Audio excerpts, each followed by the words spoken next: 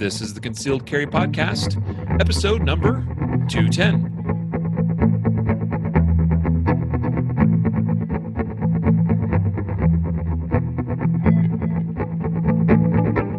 And welcome to the Concealed Carry Podcast, part of the concealedcarry.com network. I am your host, Riley Bowman. Today joined on this episode by Mr. Jacob Paulson. Hello, everyone. Howdy, howdy, howdy. Howdy, Riley. How you doing? Doing great. It's a beautiful day in Colorado, and this is going to be a great episode today. Indeed. I think highs today are going to get into the 70s. It's sunny. It's beautiful. Can't complain about that. No, indeed. Hopefully it's nice for all of the rest of you, wherever you are listening to or viewing this episode of the podcast. Although I understand some more up in the northeast part of the country are probably not having as nice of weather. But we wish you all well nonetheless. And we thank all those of you joining us, listening to the podcast or viewing live on Facebook. Got a bunch of you here today, so it's awesome. Today's episode, we are going to, first of all, I was going to tease that we are going to answer some questions that have come into the podcast mailbox. You can always submit questions or comments or ideas or complaints or whatever via our email address for podcast listeners, podcast@concealedcarry.com, which many of you have done. And we've not really had a chance to do some Q&A on the podcast in a while, so we're going to be doing some of that today. Some questions we're going to be answering have to do with background checks. We had a really interesting point of clarification that came in from one listener. How to deal with concealed carry with kids. Really, really insightful question from one of our listeners about that. And Jacob and I are both very passionate about that. And then also a question that came in about pepper spray and concealed carry from a loyal listener. He says, he describes himself as really interesting question too, especially for civilian, concealed carriers, which most of you probably are. And so we're going to actually get to those questions after we play back the interview that we did with Chad Enos and Devin at the XS Sights booth at SHOT Show 2018. And so with that in mind, our honorary sponsors of today's episode are, in fact, XS Sights and Keltec for making Chad available for a brief time to sit down with us and do this interview. Official sponsor of today's episode is actually Citizen Armor, and wanted to make you aware that we recently interviewed them on the podcast, and we now officially have in the store at concealedcarry.com several products from Citizen Armor listed. Their insert that you can use like in backpacks, and also their the T-Shield, which is a very lightweight, very thin, very concealable form of body armor that Jacob has. He's worn. He could be wearing it right now for all we know, and we wouldn't know because it's very lightweight and thin. Really cool body armor. And then also their Civi vest, which is more of a full-fledged body armor vest. And so now Citizen Armor makes great stuff. Their carbon nanofiber tube material that they incorporate into their ballistic material basically means they can make it stronger, lighter, thinner, and have less back face deformation. That means less trauma on you if you ever have to rely on it to save your life. So great stuff. Go check it out. Citizen Armor in the Concealed Carry store at concealedcarry.com. So, Jacob, why don't we preview a little bit this interview we did with Chad and Devin at SHOT Show? Yeah, so we originally meant to record a podcast episode with Chad when we were in Orlando back in September. We had the opportunity to visit the Keltec facility, I suppose, the campus, and tour kind of all of their operation and kind of hang out there for a day. It was really cool. And, Chad just kind of went downhill in terms of his health that day. It's like in the morning he was great, and by afternoon he's like, guys, I got to go home. I don't feel good. So we were unable to record the episode then. And so we've kind of been holding on to some of the coolest things that we saw at Keltec and what we learned about that company until now, when we were finally able to get back with Chad and interview him for the podcast. Yeah. So that was quite a day. We were able to piggyback on another trip to Florida. We went down there. We saw Urban Carry. They invited us down to preview their new what's it called? The Revo system, their holsters. And you can check out the review we did on the Revo holster system on our website. Maybe Jacob will pull up a link. I don't know. But so we went down there to see Urban Carry. That was an interesting trip. A good trip. Good people, by the way, at Urban Carry. Regardless of what you think about their products, they're good people. And we really enjoyed our time spent with them. And then we hopped on over to Cocoa, Florida, where Kel-Tec is based, and spent a day there getting a tour of the Kel-Tec facilities, getting to meet some of their people there.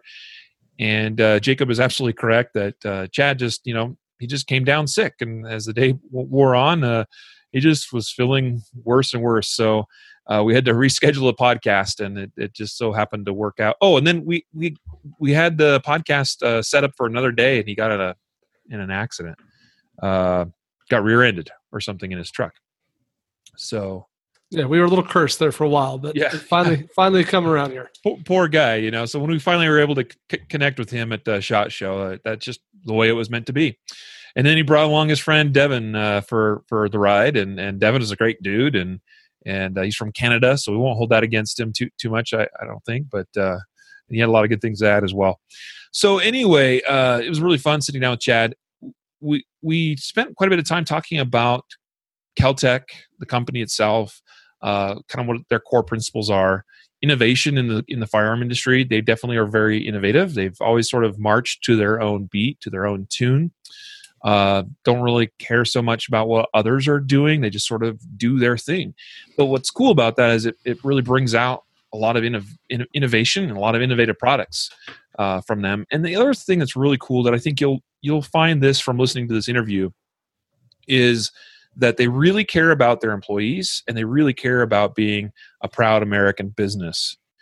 And that's really important in this day and age. So we were honored to be able to join with them, and they were wonderful hosts to us when we toured their facility, and wonderful hosts again, having Chad on the podcast. So there you have it. I see a ton of comments, by the way, Jacob, coming in on Facebook about YouTube's change in policy relating to firearm content on YouTube. And maybe we should just touch on that just a little bit at the end of the episode as well when we're doing this other Q&A. What do you think? Sure. I do think that's relevant considering, talking with Chad, talking about Kel-Tec today. I mean, there are some things that maybe YouTube is doing that could potentially affect content that's available online from companies such as Kel-Tec. So anyway, without further ado, we're going to go ahead and play back now the interview with Chad and Devin. And so let me get this rolling. Here we go. Hey folks, it's Riley and Jacob of the Concealed Carry Podcast. We're sitting down with Chad Enos and Devin Fraser. We're just thrilled to have you guys here. We're in the XS Sights booth at SHOT Show 2018. They've been such wonderful hosts to have us come in, do the podcast right on site here at the show. Chad, Devin, thank you so much. Welcome. Appreciate you being here. Thank you. Super stoked to be here. Now, Chad, how many SHOT Shows is this for you? This will be number 8, I think. Hey, that's quite a few. 8 years to become like practically one of the most popular dudes of the show. Yeah. No, I'm not popular. What's the secret? Is it has changed over time. I don't know. Year to year, we try and go somewhere on the floor, and what used to take us 2 minutes to get to now takes us 20 minutes. Yeah, it's not because he needs to relieve himself because of his age. It's because of all the selfie requests. And what have you. Shots fired. Yeah. No, and that's the truth of why we were so late. No, I'm kidding. That has to do with age as well. I didn't see the booth. Walked right past it twice, but we're here and we're happy to be here. And I brought my buddy Devin here. He's from Canada. Don't hold that against him. Okay. But no, solid dude. He's always value added to any interview. We love hanging out. It's the only time we really get to see each other throughout the year. So George has got him locked up in the basement. Yeah. So SHOT Show comes around, we pile around. So. Awesome. Good. You guys have been really rocking it over there in the Kel-Tec booth. You've had the Talking Lead podcast there all week. Yes. Yeah, we got them all week. Super exciting because cool thing about that is I don't have to venture out to find you guys. Like you guys, all my friends, they come to me to come get on the show. So I don't have to leave the booth very often, which is kind of good and bad because, I don't get to see like the new stuff going on out here. So I'll take a 2-hour lunch tomorrow. but it's been really fun because all of as you guys know, we don't really have a whole lot of competition per se in the industry because we make such unique stuff. True. So like we can have our friends from Sig Sauer come over, our friends from Smith & Wesson come over and hang out at our booth, and we can promote their products and stuff on the podcast because they're not really in any real way a direct competition to us. And probably even if they were, we wouldn't care. We'd still do it anyway. It's friends before business is really kind of how, we look at things at Kel-Tec. So it's just been super cool having all these manufacturers come over. And in that way, I do get to see a lot of cool new products, because they'll bring samples of, they bring stuff over and either that or just like, explain it verbally, and I just close my eyes and get the picture. So let me ask you real quick. I know you had a limited chance to see a lot of things here at the show this year, but anything that's jumped out at you? Anything that's got you excited? Yeah, the RDBS. Yeah. Correct answer. Bravo. Correct answer. Yeah, and to be honest with you, that really is the coolest thing I've seen. I mean, I've been playing around with that gun now for almost a year and a half, but it's so cool, man. It's a 2-foot gun, just over 2 feet long. It weighs 5 pounds, and we were smashing steel with it with iron sights at 200 yards yesterday. I mean, that's just super cool. Yeah. So I'd have to say that first. Now, just so for folks listening, this is the RDB essentially, right? Yep. No pistol grip.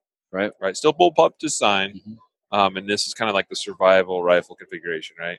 It is. Sights, iron sights. Yep. Sights come on it. They're pretty intuitive, pretty cool. It is a short sight radius, but like I said, I mean, I've already need to run a 2-foot gun, so we're shooting at 200 yards. Yeah.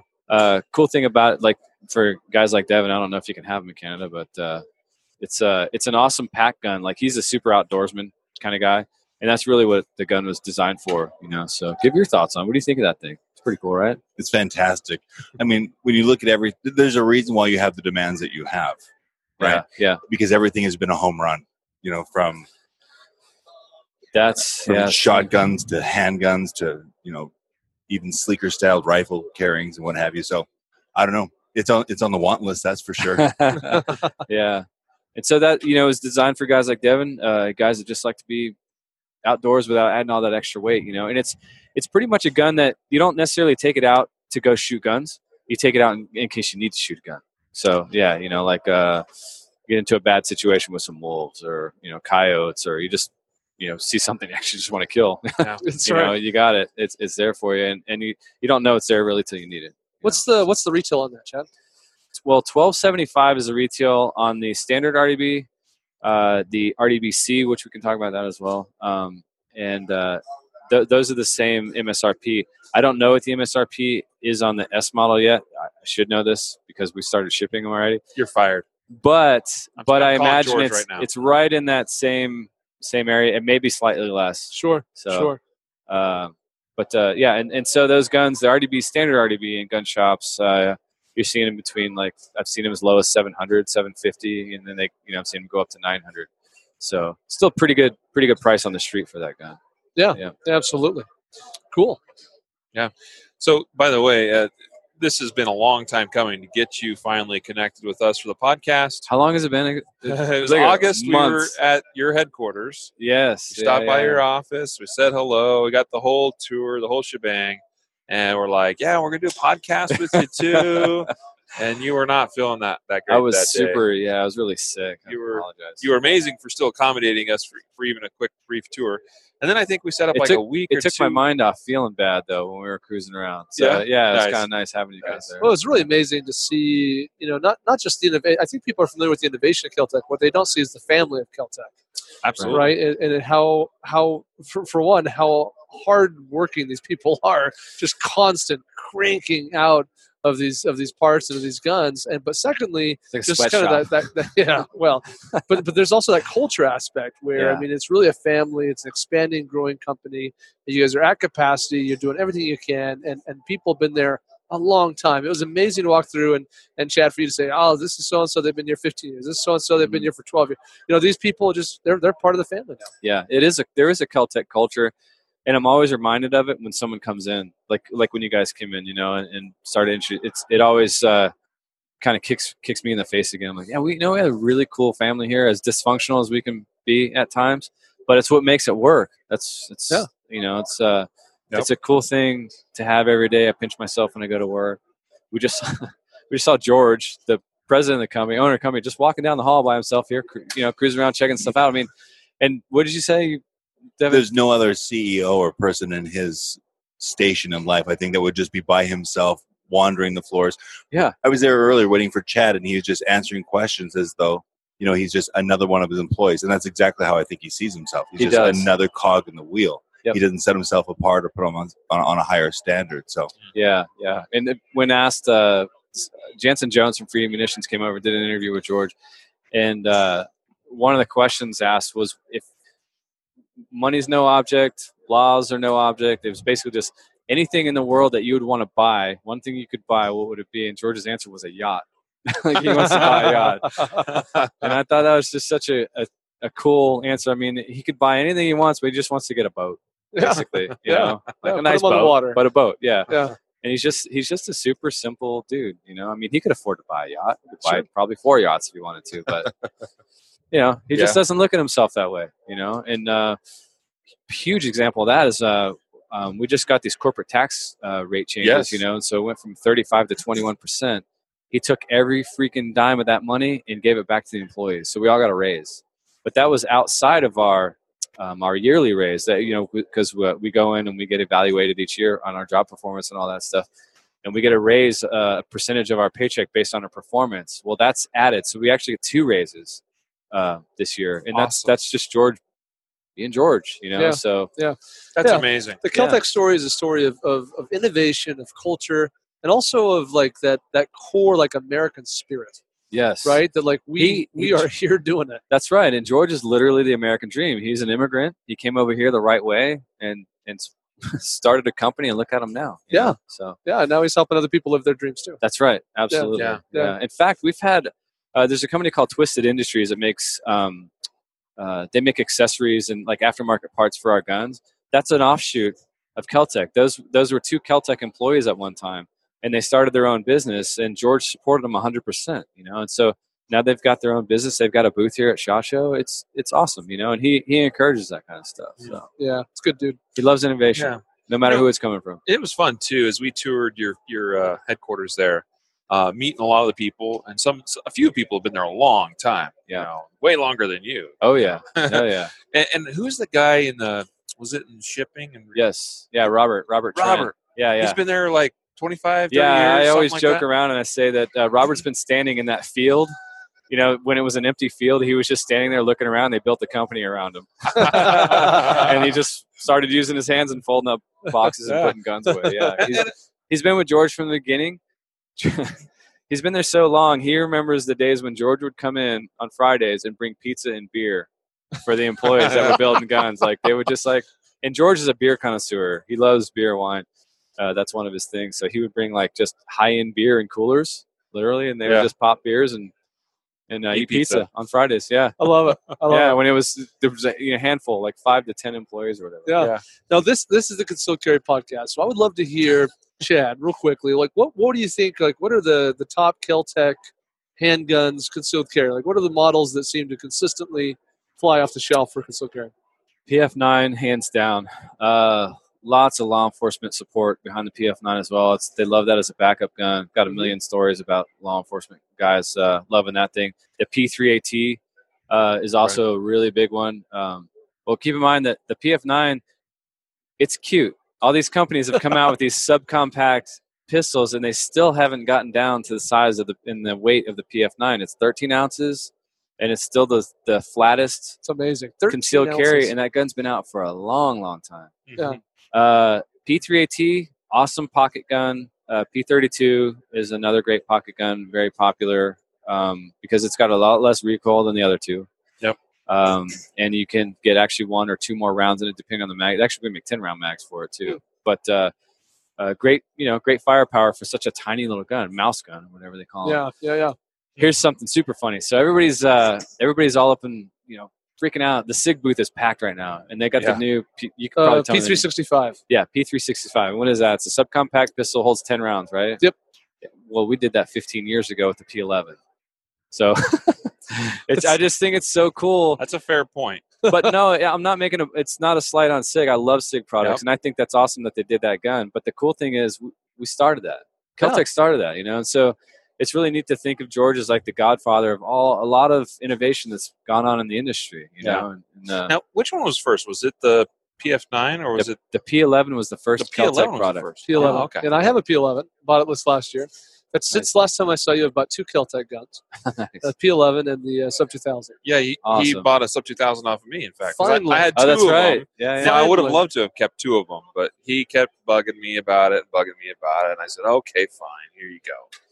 Nice. And that was from you won that at the American Marksman competition. I did. Yeah. Okay. Superstar over here. Yeah, Keltec was a great sponsor of the American Marksman competition last year. Yeah. Or I guess it was 2 years ago now. Geez. Well, it finished in early 2017. Yeah, just a little more than a year ago. January 2017. Yeah. So that was fantastic. We love stuff like that too, and we love to support really cool shooting. Like Mark Pasamanic's a good friend, and a great shooter. And an awesome shooter. He approached me about that, and I mean the answer was yes before I even knew what he was doing, because everything he does is great. I know it's going to be a quality product. So we're like, heck yeah, absolutely, let's do it. So we love supporting shooting industry. Especially when it concerns safety and kids, and bringing new people in, especially with concealed carry.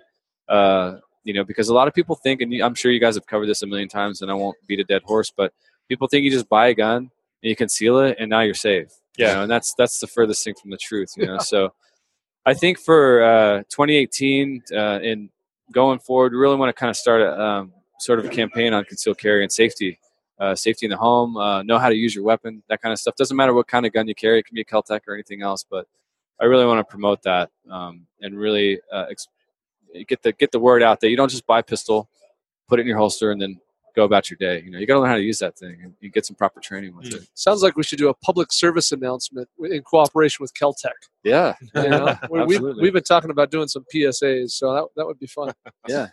Awesome. Chad, talk to us a little bit about you're a competitive shooter. Tell us a little bit about your background as a shooter there. Well, started out shooting pistol caliber carbine with the Sub 2000. I actually got dragged to a match. They're like, man, you got to come out and do this, because I was a flat range shooter a little bit before that, not too much, and just by default because of where I worked. I built these guns. I wanted to shoot them. So. You had a great story, by the way, back when you used to test fire. Yes, I was just getting to that. Yeah. I'll let you continue then. Yeah, so when I started at Keltec, my interview process, my first supervisor there, a guy named Rick Mueller, he's still there. He's still the assembly department manager. He's interviewing me, and Rick Mueller is a guy that's about 6'5", 6'6", probably 320 pounds. He's just a beast of a man, right? But a gentle giant, and man of very few words. And he's kind of, in his own way, sort of explaining to me how Keltec works and how to build the guns and all that stuff. And me being this, former drummer LA guy coming back home to Florida where everything's dead. I'm still in like LA, kind of like I need to get my business done, and show off and kind of do my thing. I used to work in the entertainment business, so I had that stupid attitude, right? So in the interview, he's like, he's telling me about the guns and how many we have to build. We have a quota or whatever. I'm like, so who's built the most? He's like, or how? No, I said, how many? What's the most? Yeah, what's the record? How many? And he said 160 of these, one day. I was like, I'll crush that. I hadn't even seen the gun. I hadn't even seen the parts or anything yet. Yeah, and I was like, I'll crush it. Who is it? And he goes, well, it was me. This is my interview, like my job interview, right? So anyway, he's like, I like your enthusiasm. So sits me down, shows me how to build the guns. I build all these guns. I didn't even get anywhere close to how many, 160 guns. I built 80 of them. I'm like, I'm all proud. He comes over and he looks at me. He's like, oh, right, great job. Except you put the trigger springs in backwards. And these were PF9s. And if you do that, you put the spring in backwards, you literally have to get side cutters and rip the whole trigger system out of the gun and rebuild them all. So again, Kel-Tec family, it's my first experience. He sat down, my supervisor, who just doesn't have to do any of this stuff. He sat down with me and he helped me rebuild all my PF9s that I had built that day. So that's the culture. Yeah. And that is the culture there. So super cool. Anyway, I moved from that into the test fire range, got really good at shooting pistols. And then my first competition was a subgun match. And I had a couple guys there that wanted to go down and shoot this local match. So I went down there with them, brought a sub 2000, had a blast, got completely hooked. So that's where it all started for me. And then we just moved into 3-gun. And as we started to we used to run the SU-16s. And then as the RDB was being developed, George threw them at us to take them out and basically try to break them. Yep. And find out what sort of quirks they might have. So the shooting team is actually sort of a test bed for Kel-Tec. You know, we bring our products out there and we put them through their paces, and then we report back to George what our findings are, and then we go from there. So, yeah. Well, you're testing them out in challenging environments. They're getting dirty, shooting a lot of rounds. Lots of rounds. Yeah, that's fantastic. As you know, they get beat up, dumped in barrels, occasionally dropped. Yeah, not intentionally, but and not firing when the one dropped either, right? Right. Yeah. No, we don't want any of that. Okay. Don't want any ADs. Yeah, no, that's but I'm kind of curious. We have Devin sitting here, Canadian. Like you said, we won't hold it against him. But I think he's the first foreigner we've had on the podcast. That could be true. Gold star. So I've got to ask a question. I mean, as an outsider to the U.S., what's it like for you being up there, looking in, on the state of America? And the gun culture. Guns. Okay, well, thanks for helping whittle that question down a little bit. Yeah, I was like, I don't know if I like where this could go. Yeah. Really good question. I was going to clarify. Just sure so you know, are. Jacob. Sure you are. Yeah, we have the bird's eye view in a way, right? Or perhaps even better said, a fly on the wall. So we're there observing. And people, I mean, very few people even know, probably even find Canada on a map. But yeah, it's the one above. North. There somewhere. It's America's hat, That's where all the nice people are. America's hat. Yeah, so we're just we're hanging out up there. But I think in many ways, there's presumptions made as to what the gun culture in Canada would be, right? They would think that it's going to be probably mimicking something you'd see in Australia or Europe, where there's an absence of firearms, like in the United Kingdom, essentially. Yep. It's not that way. There is a prevalent, and it's led principally on the backs of hunting, would be the idea. But there's a lot of sport shooting as well. Yep. There's some restrictive laws, as you could imagine, specifically with concealable carry firearms, pistols, what have you. But apart from that, there's a lot of things that we get to take out and enjoy. Probably more in keeping with what you might see in New York or California, mind you. Sure. Not in Colorado or Texas, Florida. So let me ask you a quick question. Yeah. So is there a law? Are there things that in Canada you can enjoy as firearms related that we have a really hard time? Like, and I'm getting to like SBRs, suppressors, things of that nature. Is that tougher for you guys or easier for you guys than us? There are no suppressors allowed. They are prohibited in Canada. Okay. Which is unfortunate in many ways because I think maybe the idea is popularized or solidified in policymakers' minds as to what a suppressor does. Mm-hmm. It's not a silencer, it's a suppressor. So you see countries like Finland where if you are hunting, you have to have one. Right. Yeah. There's a noise pollution issue, as well as people want what's best for an animal, and you're saying, well, it's hard to determine what's best for an animal when you're hunting it. But at the same time, if there's less noise pollution, less shock to others in the area, you might be hunting a deer or what have you, but doesn't mean that there's not other animals in that environment that you wouldn't be hunting that were, they're going to get spooked or frightened off, birds or whatever. Sure. So there's sadly no suppressors up north. What about when it comes to ARs, AR-15s, like all the things that we enjoy here? How does that work there? Yeah, it's pretty much a reflexive judgment as well. So anything that has the title AR-15 M4 type rifle variant, AK variant, they are all, to make it easy in this conversation, you can't take them outside. They're never really going to see the light of day. They can go, you can shoot them at qualified ranges and what have you, and then you have to take them home. Sure. And then they get locked up and they just live in there until you bust them out again. Yeah. But there's other types of sporting rifles, many different types of sporting rifles. RFB. Yeah, like an RFB. And that's why Kel-Tec, Mini 14? from my perspective, yes, Mini 14. In fact, when you saw a lot of these, the escalation of policy and law regarding the possession of firearms in Canada was unfortunately at the tail of a horrific accident an occurrence in Quebec. Some people were shot, massacred. Yeah. So all these new rules came out, and oddly, we're banning AKs, we're banning ARs, but the rifle type that was used in that massacre was not banned. Well, that's super common. Yeah, we shocker see that all for the time. us. Yeah. Which is kind of unusual, right? Yeah. But they've been after the AR-15 in America forever, and up until recently, I don't think even an AR-15 has been used in a mass killing, mass shooting. No, the prevalence of that is just so low. In fact, if anything, maybe the media glorified the AR-15 so much that this idiot in Vegas, decided to take it upon himself to call his people use an AR. I mean, it's not fact. We don't know. It's total speculation, but it hadn't been done, and now it has. So don't know. Yeah, so true. Well, cool. I appreciate you letting me indulge a little bit as far as like picking your brain on that somewhat. There's not much to pick, but feel free. Slim pickings. Yeah, that's a crow on a dry bone. He's modest. You're not half bad too as a Canadian. I mean, I totally wouldn't have called it either. Well, we take lessons about having to conceal ourselves, right? The first year is how to cut out the A out of your sound, right? And then the second is trade an A for a huh.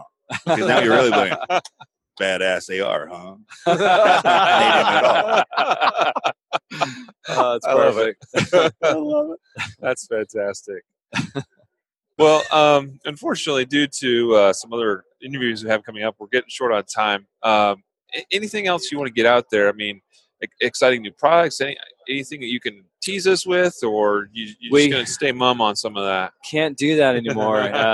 Word come down from George. Actually, word went up to George. George, can we please stop telling people? And then now that word has come back down from George, yes, we're not telling anybody about our stuff anymore. So. And I did that start with you going up? Is that what you mean? Yeah, it did, because I being the, for lack of a better term, face of a company, I get beat up for stuff like that. Where's my PMR 30? That was the biggest thing for the longest time.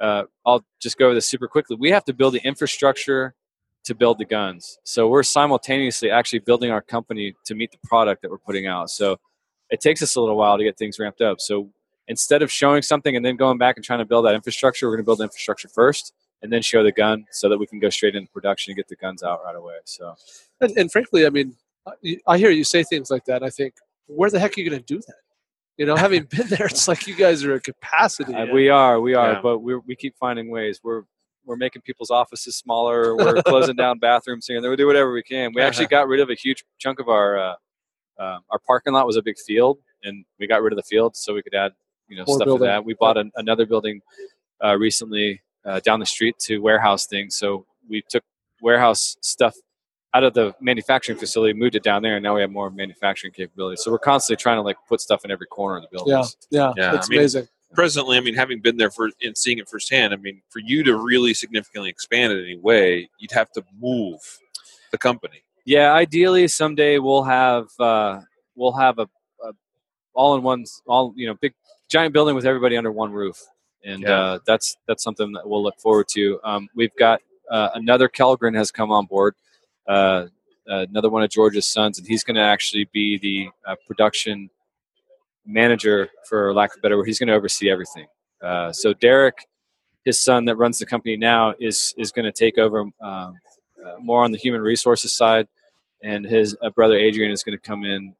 Brilliant guy, as you can imagine. He's a Kellgren, so he's going to come in and he's going to take over the manufacturing side and smooth out any wrinkles that we have and create a different flow. He's got a long-term 35-year projection that he's looking at, because Adrian and Derek are going to take over when George retires someday, if George retires. And so these guys want to continue their dad's legacy, and they want to do it the right way. So he's going to come in, take over all that stuff, but we're going to be able to benefit from that right away. The employees and the customers. So 35-year plan. I can't even think past tomorrow breakfast. I know. That's amazing. Because there's so many buffet choices in Vegas. That's right. That's why. Let me say also that Adrian's plan is specifically for customers. But this is all based on what our customers want. We want to start to meet those demands. that we have. We want to be able to fill all those orders much quicker, and it's all out of an attitude of making our customers happy. So, and that's why he's coming in to do what he's going to do. So that's part of the Kel-Tec culture. It's about focusing on the end user, and if Kel-Tec makes it good for them, then everything else just works. And that's inherent in everything you guys are doing. Yep. Yeah, because even though we're employees, we're also customers. We all have Kel-Tec products. We all love. We all take out and shoot. So tons of for sure. It's all circular. Lots of feedback. All good things, man. So just for the record, because I know it comes up all the time, you guys are building guns as fast as you possibly can. Right now. Well, you saw, we're max capacity. There's no question about it. We saw it firsthand, and I think even after I was talking with somebody, they're like, "They need to really up production on such and such," and I'm like, "Dude, I saw it firsthand." It's 24/7, and I say this all the time. People don't understand that if you want a folding 9mm carbine, there's only one place to get it. So we have to trying to meet. The demand is super hard when you're a company of 300 people, and expanding. We don't want to overexpand, because if you look around, there's a lot of companies here that didn't show up this year because they folded, and we certainly don't want to be those companies.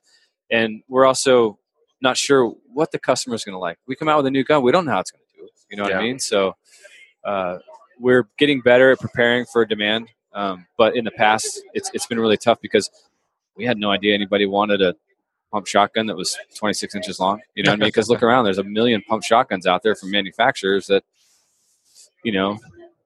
we had no idea that anybody would want our stuff over their stuff. So we came out with it and we're like, oh crap, really got caught with our pants down on that one. And it seems like it's been that way for the last several products. And so now we've started to understand, okay, there is that Kel-Tec culture, and we've got fans, and they're going to want the stuff, no matter what it is. Yeah, so. You've managed that expectation that they're going to get a quality product. Yeah, it'll get better. Promise you guys, it's going to get better. We'll start to meet those demands as years come. We would just assume you'd be in business. Yeah. So we appreciate the cautious approach as well. Well, Chad, Devin, thank you so much, guys. It's been a pleasure. Thank you for coming by, being a part of our podcast. Thanks again. We really do. Thank you, guys. Awesome. And in the show notes here too, we're going to include a video of the tour that we did at the Kel-Tec facility. So for those of you who are listening, make sure you look for that link in the show notes. Yeah, it's pretty cool. It's fun seeing it, like I said, firsthand. We walked through the whole facility. We saw it all. Really great video. So glad you guys came. That was fun. Yeah. Hey, real quick, Kel-Tec website or any Facebook, whatever. KelTecWeapons.com. If you just Google Kel-Tec, KEL-TEC, you'll see all things Kel-Tec there. Yep. Our Facebook page is just Facebook/Kel-Tec. I think it's Kel-Tec. It might be Kel-Tec Weapons. It'll pop up. There's a few things. There's a couple owners groups and stuff on there. You'll see our gray flag logo on there. Just click on that and say hi to me. I'm going to be doing a lot more live videos and stuff. And maybe if you guys can come back down, we can do some fun stuff there too, some media stuff. But yeah, just all things Kel-Tec. It's all out there. Go check it out. Say hi to me. I manage all that stuff. So if you leave an email or comment, I'm the guy that's answering that stuff. Yeah. So, awesome. Yep. Thanks again. We'll see you later. Thank you. There you have it.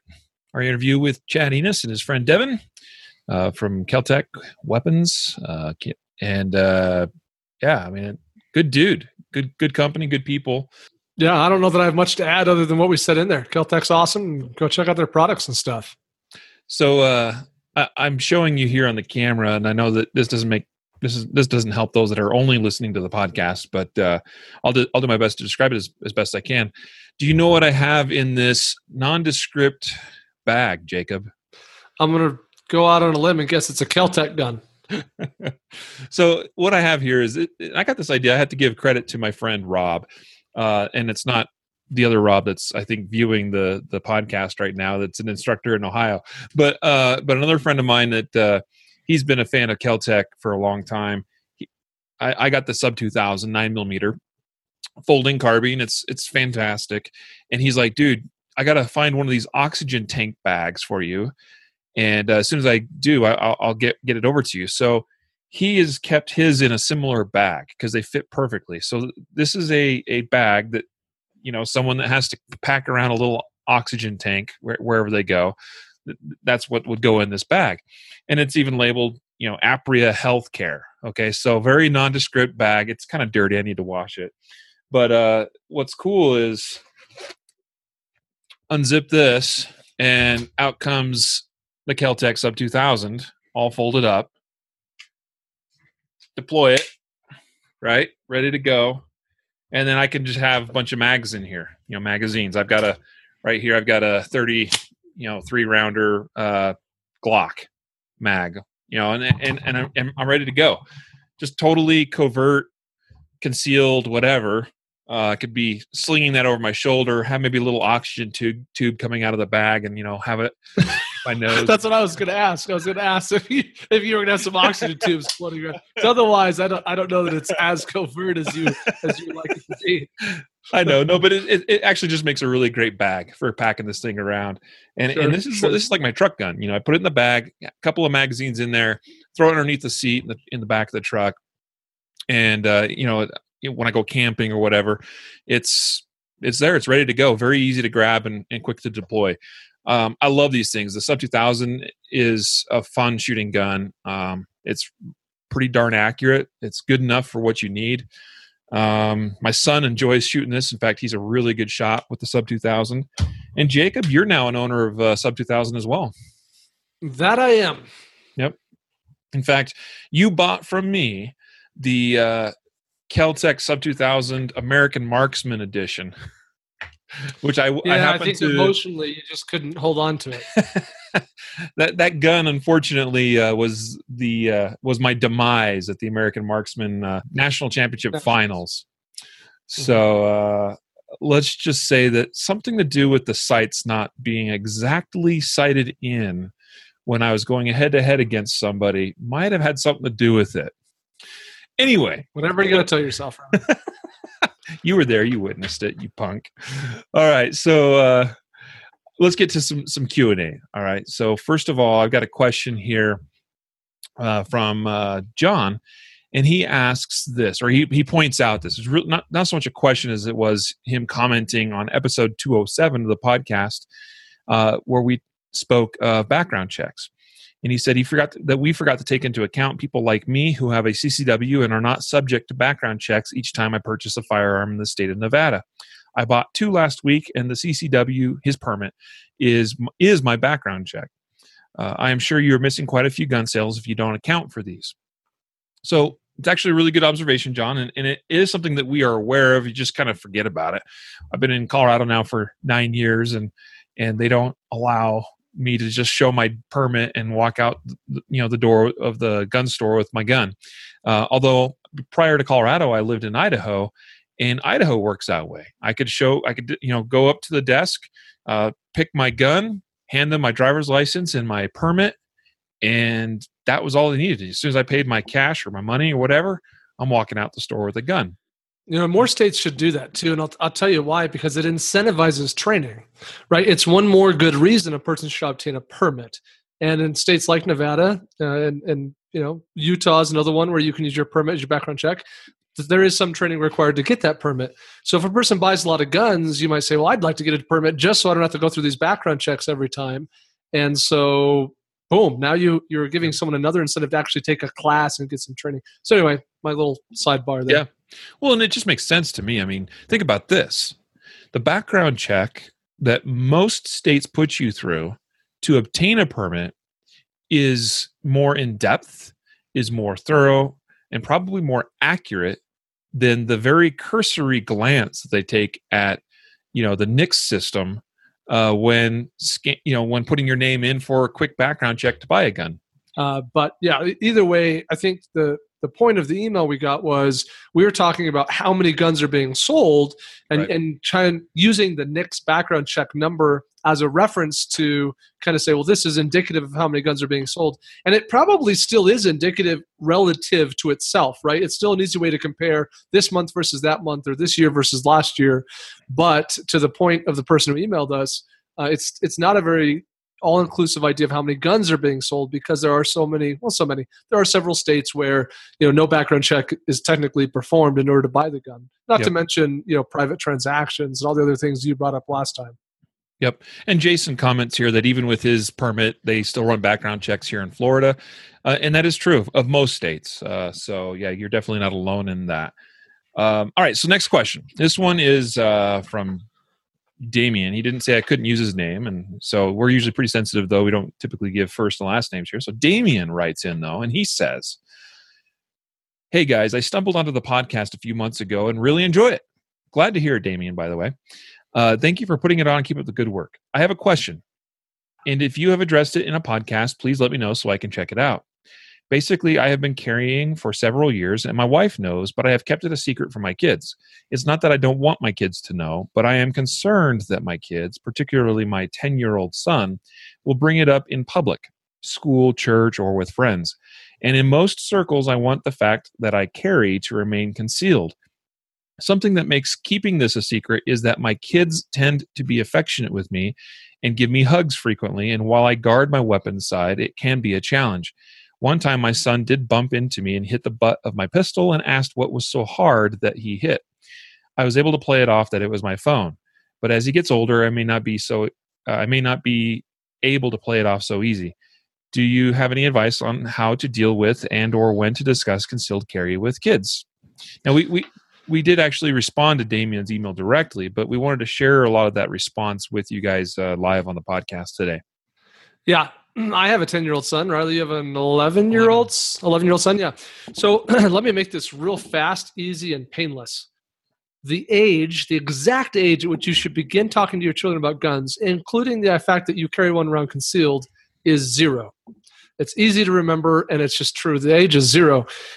I'm a huge believer in knowing something is better than knowing nothing, right? Education, knowledge, and experience are always preferable to ignorance or mystery or curiosity.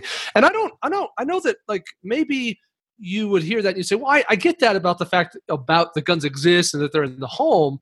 But what about specifically the idea that I'm carrying one around, right? I have today a 7-year-old. I've been carrying guns concealed daily since both my kids were born. And they know, they're fully aware. Like, in fact, if they see a sign that says no guns, they'll like come up and like pull on my Dad, it says you can't have a gun in here, Dad. Like, they'll tell me, like, Dad, I don't think we can go in there. You know, do you have your gun? They'll whisper, you know, like it's because they know that we're not supposed to talk about it, and they know why we're not supposed to talk about it. They know that we don't go run around saying we have guns because some people aren't comfortable with that, or because the police might get confused and think we're bad, that I'm a bad person. So I just tell them. And I think my kids, I believe that all kids are intelligent enough to understand what that means and the seriousness of it and deal with that. And that's a lot easier than me being like, oh, that hard thing you just bumped into, that's my phone. And so I understand some of the trepidation, but I feel very strongly on this. Yeah, I'm in complete agreement with you, Jacob, that I feel it's far better of an approach to begin educating your children and educating them young, and not just educating them about gun and gun safety, but educating them about all aspects of my life as I interact and how I interact with my guns. And a very key part of that is the fact that I carry concealed and carry on a daily basis. Then some of my response to Damien went something along the lines of, dude, stop lying to your kids. And I mean that in a very just genuine way. That I think it's really important that we are honest with our children. I get that, you know, maybe sometimes, or some of us, or some of our families, or actually many of our families, we may have the tradition of Santa Claus and maybe even the Easter Bunny, which, you know, is coming. Easter is coming up here soon. And, you know, maybe we are lying to our kids. I mean, yes, we have the tradition of Santa in our household. We don't play on it, you know, or play off of it too much. We like to keep, you know, other things at the center of Christmas, and you probably catch my drift. But it's important, I think, especially in really practical things. And self-defense is a practical thing. Guns are tools. They are important tools to me and to my family.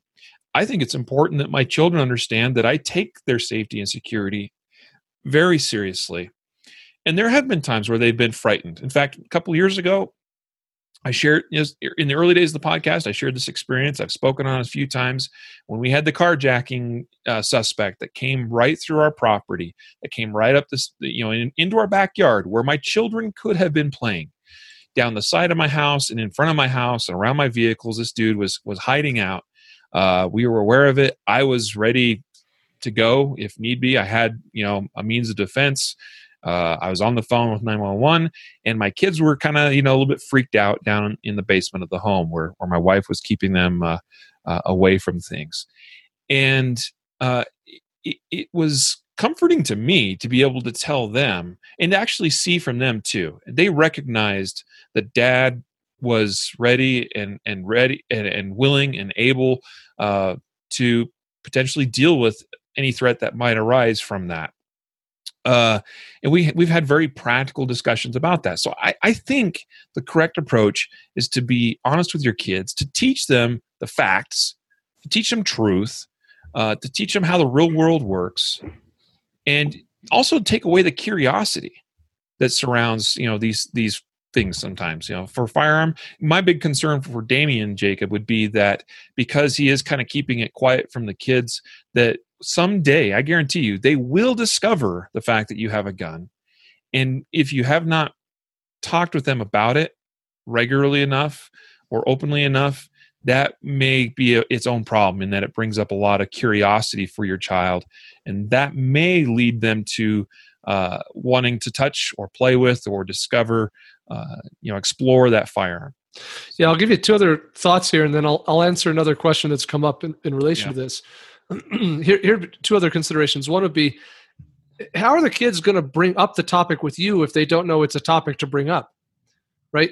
We want kids to feel at ease to discuss things like drugs and sex and guns and whatever else is going on in society. So if we treat them like secret mystery things, then it's difficult for the child to begin a conversation about those topics. And the last thing we want is to do anything that could inhibit conversation, right? That's really bad. So that's one thing to consider. Another thing that I would throw out there is that if your kids don't know you're carrying, then how are you building a family reaction plan, right? If my kids didn't know I carried a gun, then how would I explain to them what to do if we're at the mall and we start hearing gunshots, right? I think a real key part of being prepared is creating sort of these response plans, whether it's in the house at night or during the day, whether we're here, there, in the car, whatever. To some degree, as appropriate for the age of the children, we talk to our family as a family about what we're going to do, what each person's role is, what I expect them in the movie. If we go to a movie theater, we talk about that on the way. Okay, if this happens, this is what I expect you to do. And I don't know how that conversation would make any sense if they didn't know I had a gun on me. So that'd be another thought, is the second you broach the subject and you start to be able to talk openly about the fact that you're carrying, it allows you to have these other conversations that are extraordinarily valuable to everyone's survival. Yep. Yeah, I think it's also appropriate and perhaps necessary. I mean, one of Damien's concerns was his child basically breaching OPSEC, operational security, and mentioning to somebody, a friend, a church member, whatever, a school teacher or a schoolmate, that his dad has a gun or carries a gun. Talk to your kid about the importance of keeping that information secure, keeping it within the household. I've done that with my own kids. They know I carry a gun. They know it's on me basically 24/7, or at least it's within arm's reach because it's in, when I'm sleeping, it's in a quick access safe in my bedroom near where I sleep. They know all that, but they also know that it's important to me and important to our family that is not information that is just put out there, to the general public. It is a secure thing in our household. I will just add that my kids interact with me on a daily basis, and my gun is frequently, in fact, frankly, around the house a lot of times, I've got my shirt, just pulled. I'm actually carrying openly inside my home, so my kids see it. Yeah. And it becomes, it normalizes them to that aspect. It just becomes a tool. It's not even a topic of discussion. It's not even something of interest, except for when Dad says, "Hey, kids, want to go to the range?" And then, suddenly they're super excited about that. But our normal day-to-day activities is not even an issue. It doesn't even come up. Yep. Now, a couple of questions come up, or some discussion that we've seen here as we've been recording. Some people have made comments about, maybe should I have it unchambered, right? No round in the chamber when I'm at home or when I'm playing with the kids or in XYZ environment. You can fill in the blank, whatever you think it is. And I would caution strongly against that. And I think, you can go back and you can listen to episode 18. I was not in episode 18. It was Riley and Matthew who talked about the idea of carrying around in the chamber. But I would summarize that professionals in this industry would basically tell you this, that your objective as a concealed carrier is to get to the point where you're comfortable carrying around in the chamber all the time. Okay, so we're all a little bit sympathetic that initially out of the gate you might not feel comfortable doing so, and that's okay. But it is definitely better to always have it around in the chamber. And I get extraordinarily concerned about the idea of sometimes I have it in the chamber, sometimes I don't. For a couple of reasons. One, I mean, just the mere fact that that's a lot of gun handling. What is it? I mean, am I going to come home from work? I'm like, okay, I'll get my gun out, drop a mag, rack the slide, drop around into the chamber, put the mag back in, and then put the gun back on my. If I'm doing that twice a day, every time I come in and out of the house, that's a lot of gun handling. That's a lot of opportunity for something bad to happen that doesn't need to be taking place. I don't understand why I would do that. The second thing is what I would call the muscle memory response problem. How exactly is it you're training?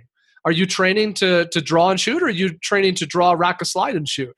Because if you're carrying two different ways, so I have to assume you're training two different ways. That sounds like a horrible idea. I don't think that makes a lot of sense. So I would say this: like if your gun's in a holster, and that holster is a good holster, meaning that it covers the trigger guard properly, and so nothing can get in there and pull the trigger, and you have active retention, which is also a consideration of a quality holster, so it's not going to fall out when you're horsing around with the kids. Then what's the problem? I don't see any issue for me whatsoever. Yeah. I could just about guarantee you that if you're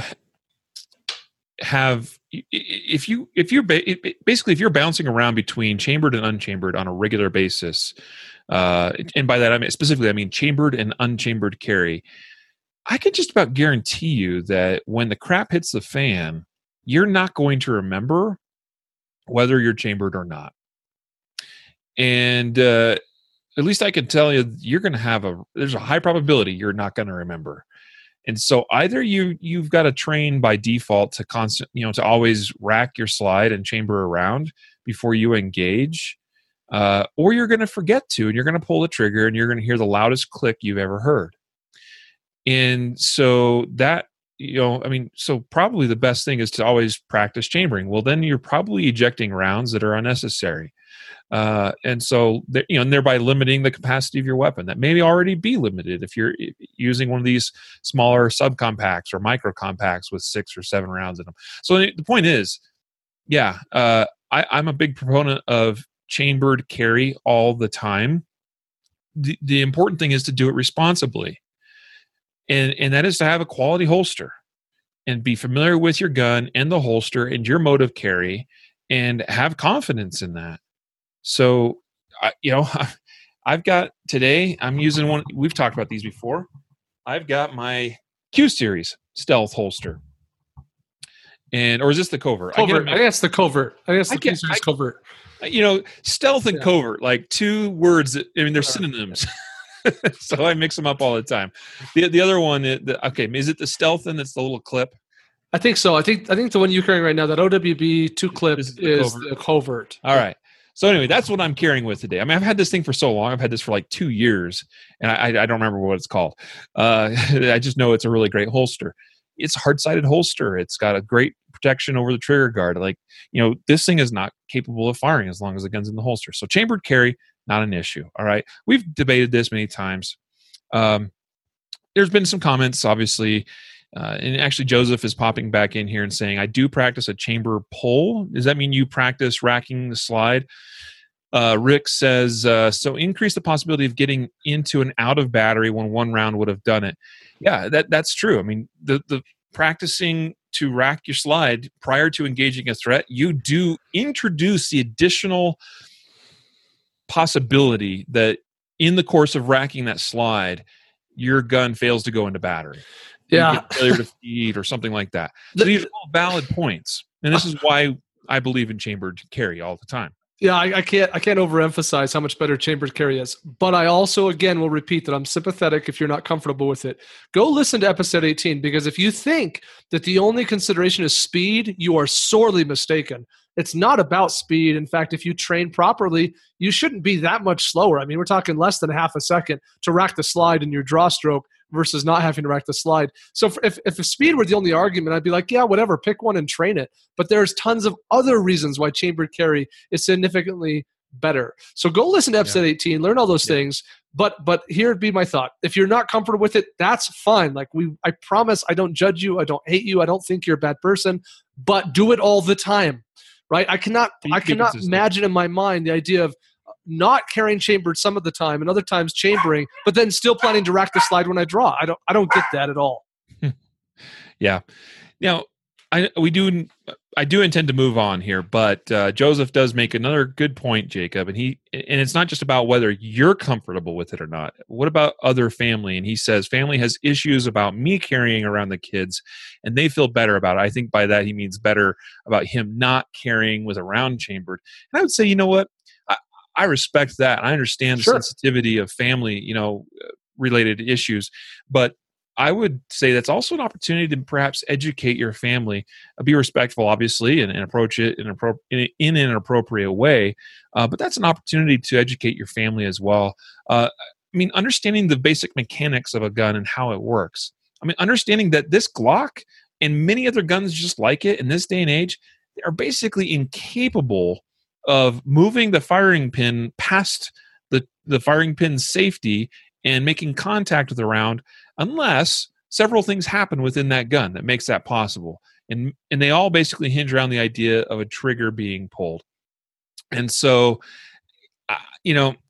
that's understanding the mechanics of a gun, how they operate, what they are capable of or not capable of, having quality holster, things of that nature. Proper education, I think, goes a long ways. But I understand, Joseph, you're in probably a difficult situation. And he adds another comment, one of the family members being a school teacher. Yeah, okay. All right. I got you, bro. Good luck with that. So let's go on now to nothing against teachers, by the way, because there's many good teachers. But I think what he's trying to say is it may not go well having this conversation with them.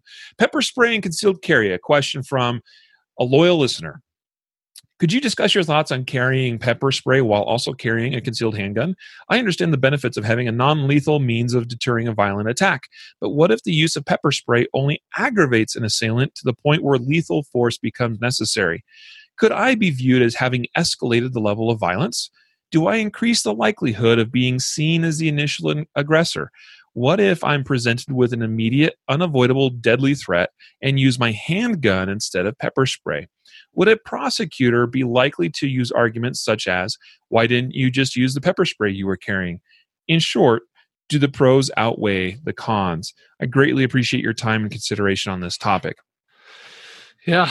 So I guess the short answer is whatever we say right now in this episode would be the first thing you probably want to bring to trial. And you could say, well, I listened to this podcast and this is what they told me. But here, you're experts. That's right. You can call us on the stand. My fee is very reasonable as an expert witness. So I guess all the legal things aside, because I think the majority of this question from our listener is about the legal implications, right? So just for a minute, before we dive into that, putting the legal implications aside, I totally understand the premise of carrying non-lethal options. And in fact, I'm inclined to say, the more things you can carry, the better, right? In an ideal world, I'd carry pepper spray and I'd carry a taser, debatably, and I'd probably carry 3 spare mags and a really good tactical flashlight and a good tactical pen and body armor. And in an ideal world, we'd carry all that stuff and we'd have an assortment of tools available to us. Now, none of us live in an ideal world, so we all kind of take what would be perfect and we have to kind of work our way backwards to the point where we can reasonably do something, right?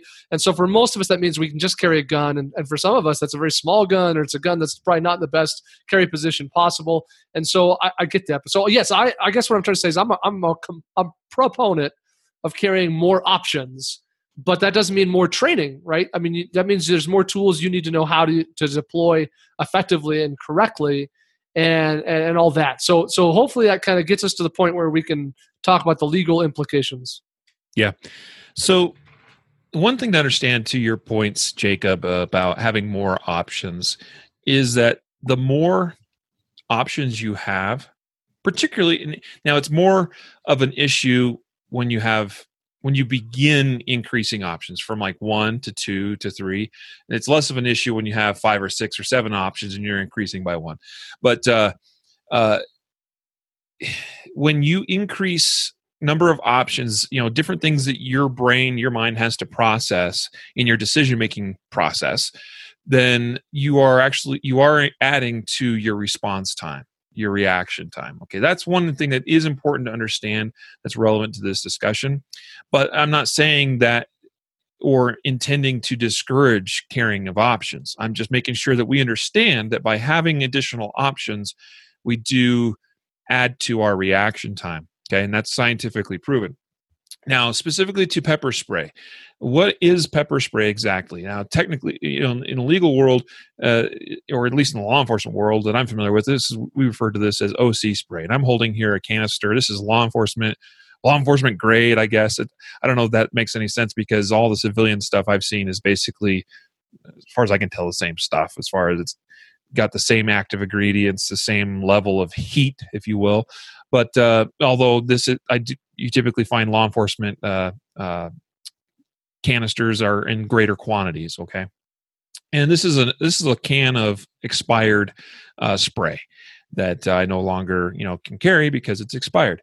I have it here on the shelf. I have it available if for some reason in the office here I can grab this and use it. I don't imagine myself having that situation here in the house, but I have it. Anyway, as to the question about does this present an issue with regards to your defense as far as being viewed as having escalated an incident, here's the important thing to understand. Use of force, regardless of what that force is, always has to be deemed as being reasonable, right? And so, in other words, one of the big criteria that I use to determine this is, can I explain all the reasons why I felt it necessary to do what I did?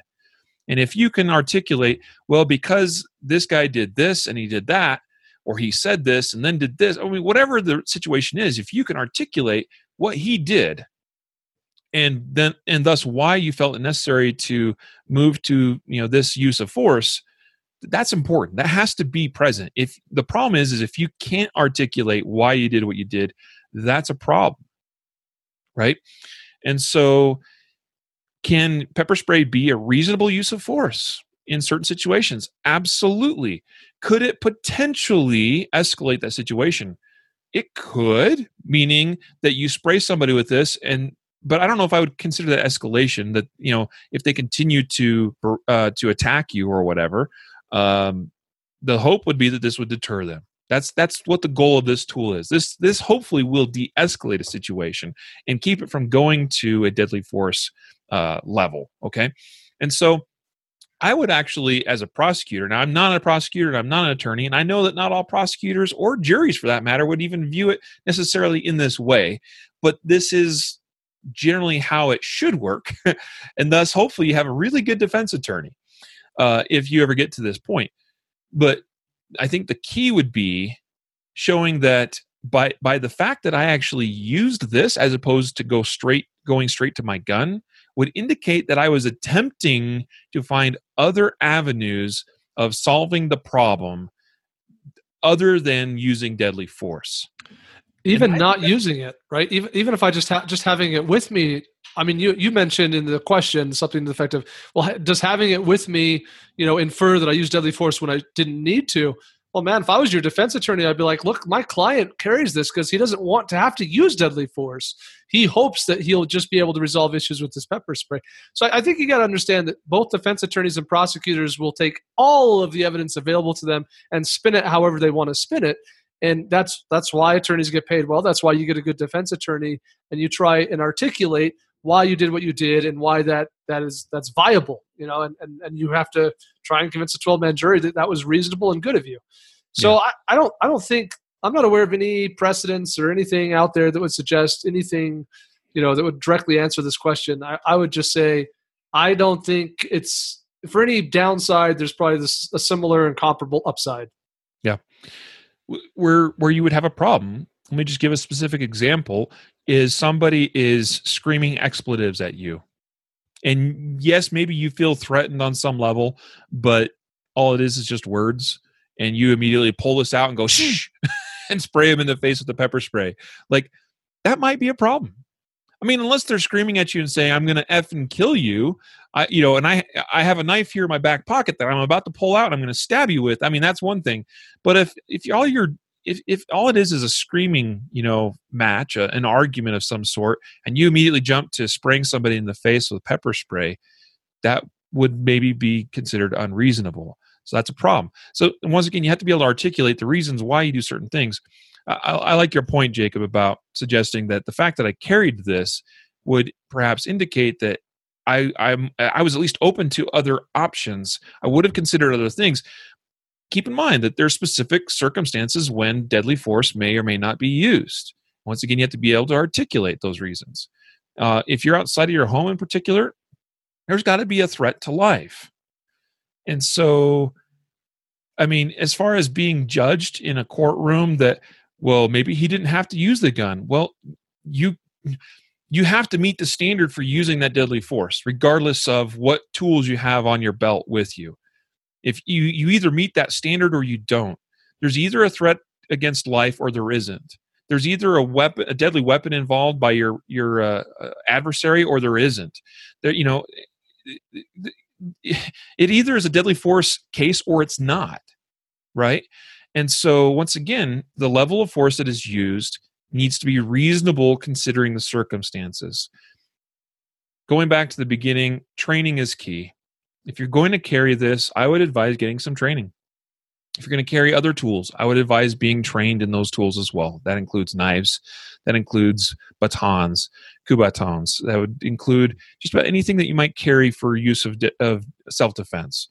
I would encourage you having training for those tools and understanding the laws involving all of them. On top of that, having a gun and being well trained in that. And that's why this is such a great responsibility that we take upon ourselves. So I think that's the questions we plan to go through, but we've had a lot of commentary in the Facebook comments today, Jacob, about this YouTube policy. Don't want to spend a lot of time on it necessarily, but I think it is because it's been brought up and people are wondering about it. First of all, what is the change in the YouTube policy? Can you give us a quick summary of that? Yeah, roughly speaking, the change in the YouTube policy is that YouTube is cranking down harder on moderating or not allowing videos that promote the sale of firearms and some firearm accessories. Specifically, the accessories that they kind of talked about in the press release were things that are like firearm parts, like sears, bump stocks, and ammo. So they probably, though the policy is pretty open-ended, but they probably aren't concerned about videos that talk about holsters or, those kinds of accessories. They're probably really concerned about things like high-capacity magazines, things that make the trigger go bang a lot faster, or bump stocks that make it, high auto rate of fire, those kinds of things. And they're definitely concerned about a video that would be like, hey, check out the new Glock whatever. You can buy it today. Click here. That would definitely not be allowed based on the new YouTube terms. So, there's a lot of uproar, and I would say I'm not happy about it either. Here's the ultimate game play here that we have to understand is that these companies see themselves as being with deep pockets, potentially liable, and so they create policies to protect their business. And I'm sympathetic to that to some degree, even if I think it's dumb or stupid or not a good decision. And the rest of us get to decide what to do about it. We get to decide if we're going to continue to create content and put it on YouTube. You get to decide if you're going to go to YouTube and watch videos there. And unfortunately, it would take a lot of stuff on YouTube's end to make us change our behavior. Because when you have a really deeply ingrained behavior, the barrier to you changing that behavior is extremely high. So bear that in mind. I'll also quickly add, and I know that I'm talking about more than you asked me to say on this topic, Riley, that YouTube has been pretty good about correcting mistakes. So recently they took down the entire YouTube channel for Walther Arms. But then they realized that they'd made a mistake, that nothing there had actually violated their policy, so they put it back. So YouTube has traditionally been pretty good about not going beyond their mandate, and when they do, repairing the damage. So keep that in mind as well. Yeah, it's a policy that I'm concerned about. Obviously, we're all concerned about it. A lot of YouTube channels are concerned about it. my comments on this though are that it's concerning as far as I think it's not right. I don't think it's fair to target the firearms industry, to target the Second Amendment. We are talking about something that is completely legal. I mean, in most instances, as far as bump stocks are being made illegal in certain places. So maybe those won't be legal much longer. But up to this point, bump stocks, various trigger, modifications, okay, they mentioned drop-in auto sears. Well, if you're licensed to do that, if you have a class 3, and you're able to do that as part of your firearm business, then okay, you could do that. As to why you can't show videos showing the product that you make or that you manufacture, I don't know why that would be a problem. Now, magazines greater than 30 round capacity, not necessarily legal, maybe in some jurisdictions. So, I mean, it bothers me that they are targeting aspects of certain YouTube channels that are completely legal and protected, perhaps, I guess. I mean, they are protected by the Second Amendment. They're targeting those. It's not fair. It's not right. However, we see commentary that, well, this is a restriction of First Amendment rights. And while on the surface that may seem to be the case, I don't necessarily agree that that's the case. YouTube is a private entity. It is a private business. They're free to make rules, as they see fit, unless they're discriminating against a certain race or sex or religion or something. A protected class that's recognized by law as being such. Yeah. The irony is, though, that Second Amendment is a constitutionally based thing. You would think that it would be, protected, right? But unfortunately, based on current precedent and case law, where we stand on this is that the Second Amendment is not necessarily protected speech. As far as, you can say whatever you want to say.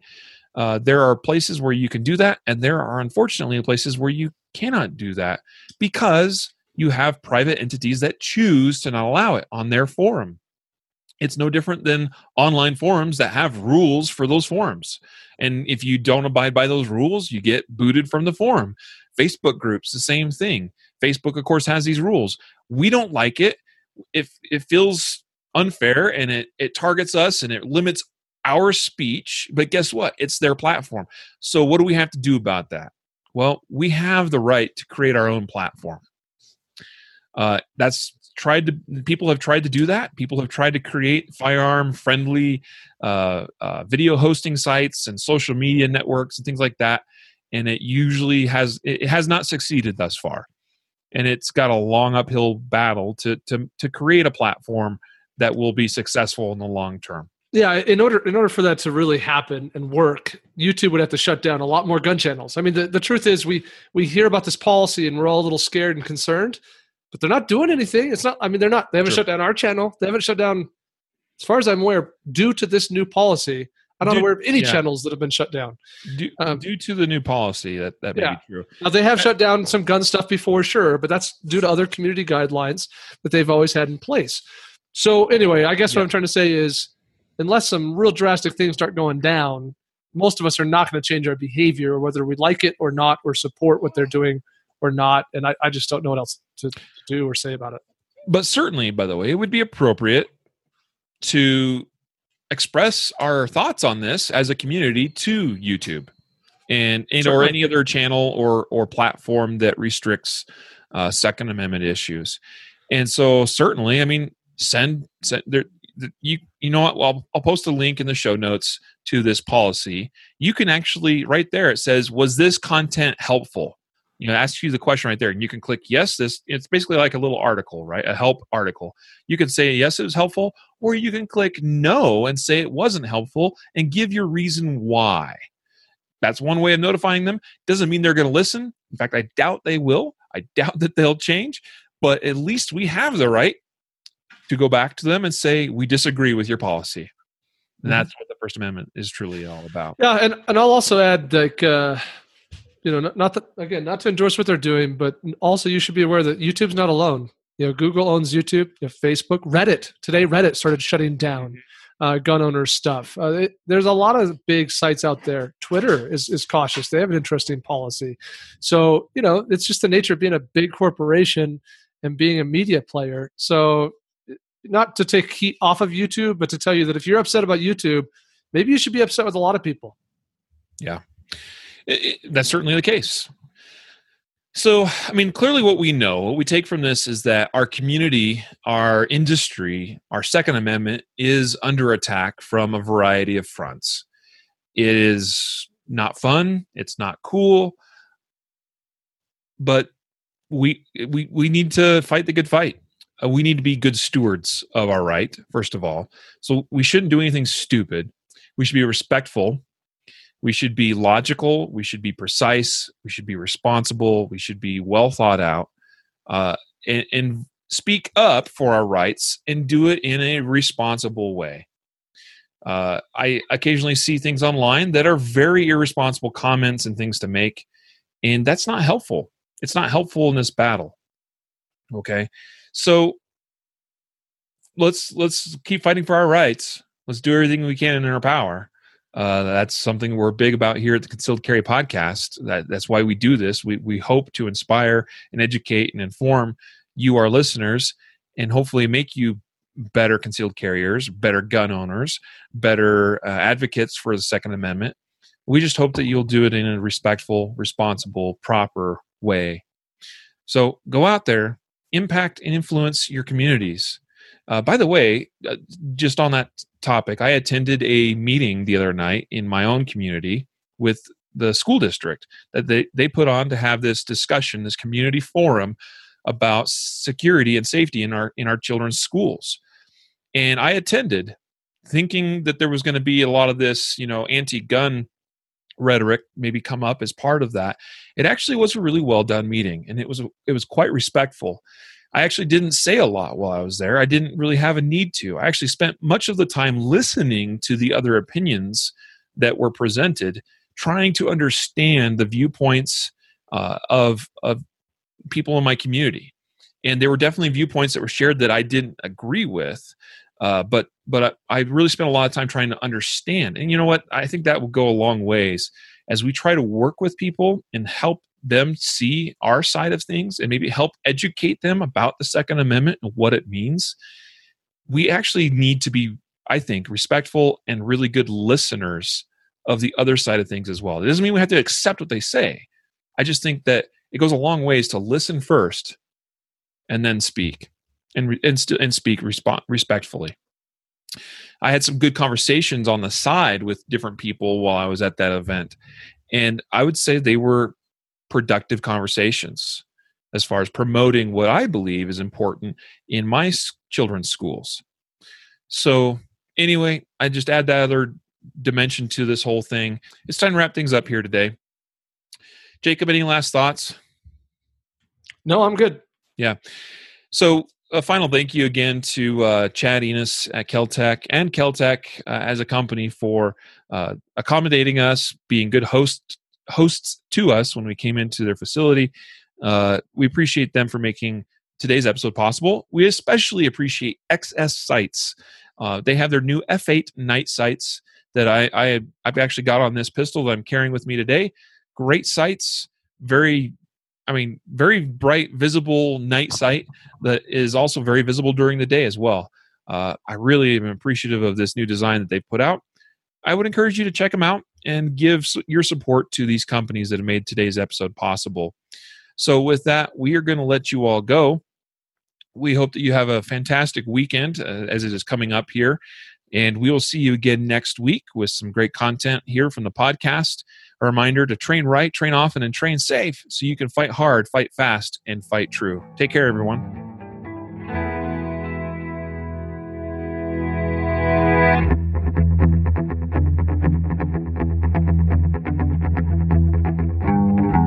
A reminder that laws vary from place to place, and we encourage listeners to seek local legal advice to understand applicable laws. The Concealed Carry Podcast, Concealed Carry Inc., ConcealedCarry.com, and their affiliates strive to share insights and stories about firearm-related incidents and laws, but things could be different where you live, or laws may have changed by the time you listen to this. We cannot be held liable for your actions based on the information shared in this podcast.